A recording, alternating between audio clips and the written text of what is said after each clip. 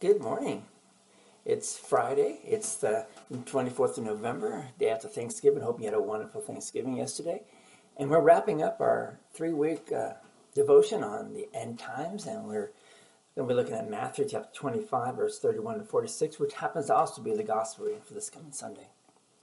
So, our statement for the day, our thought for the day is, as you wait for the Son of Man, you will show hospitality to his brothers, especially the least of them.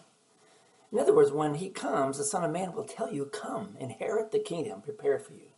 That's verse 34 in Matthew 25. And instead of having a ledger full of sinfulness, God has credited you with the righteousness Jesus won for you. In the illustration of the sheep and the goats, Jesus describes the way you will live now. He said, for I was hungry, and you gave me food. I was thirsty, and you gave me drink. I was a stranger, and you welcomed me. I was naked, and you clothed me. I was sick, and you visited me. I was in prison, and you came to me. Verses 35 to 36 of our text. Jesus went on then to explain, as you did it to one of the least of these, my brothers, you did it to me. Verse 40. Jesus' brothers today are the believers who are proclaiming the gospel of the kingdom throughout the whole world and are making disciples of all nations.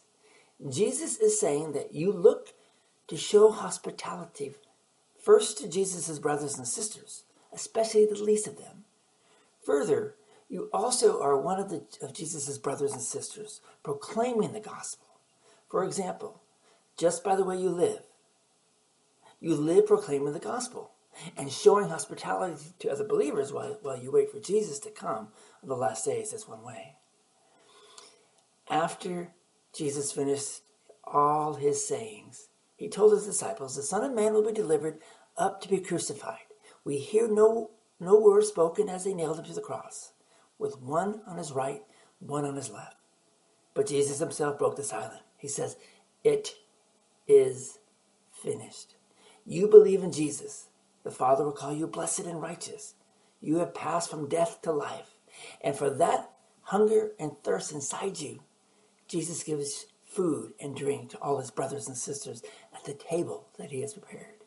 Take, eat, this is my body.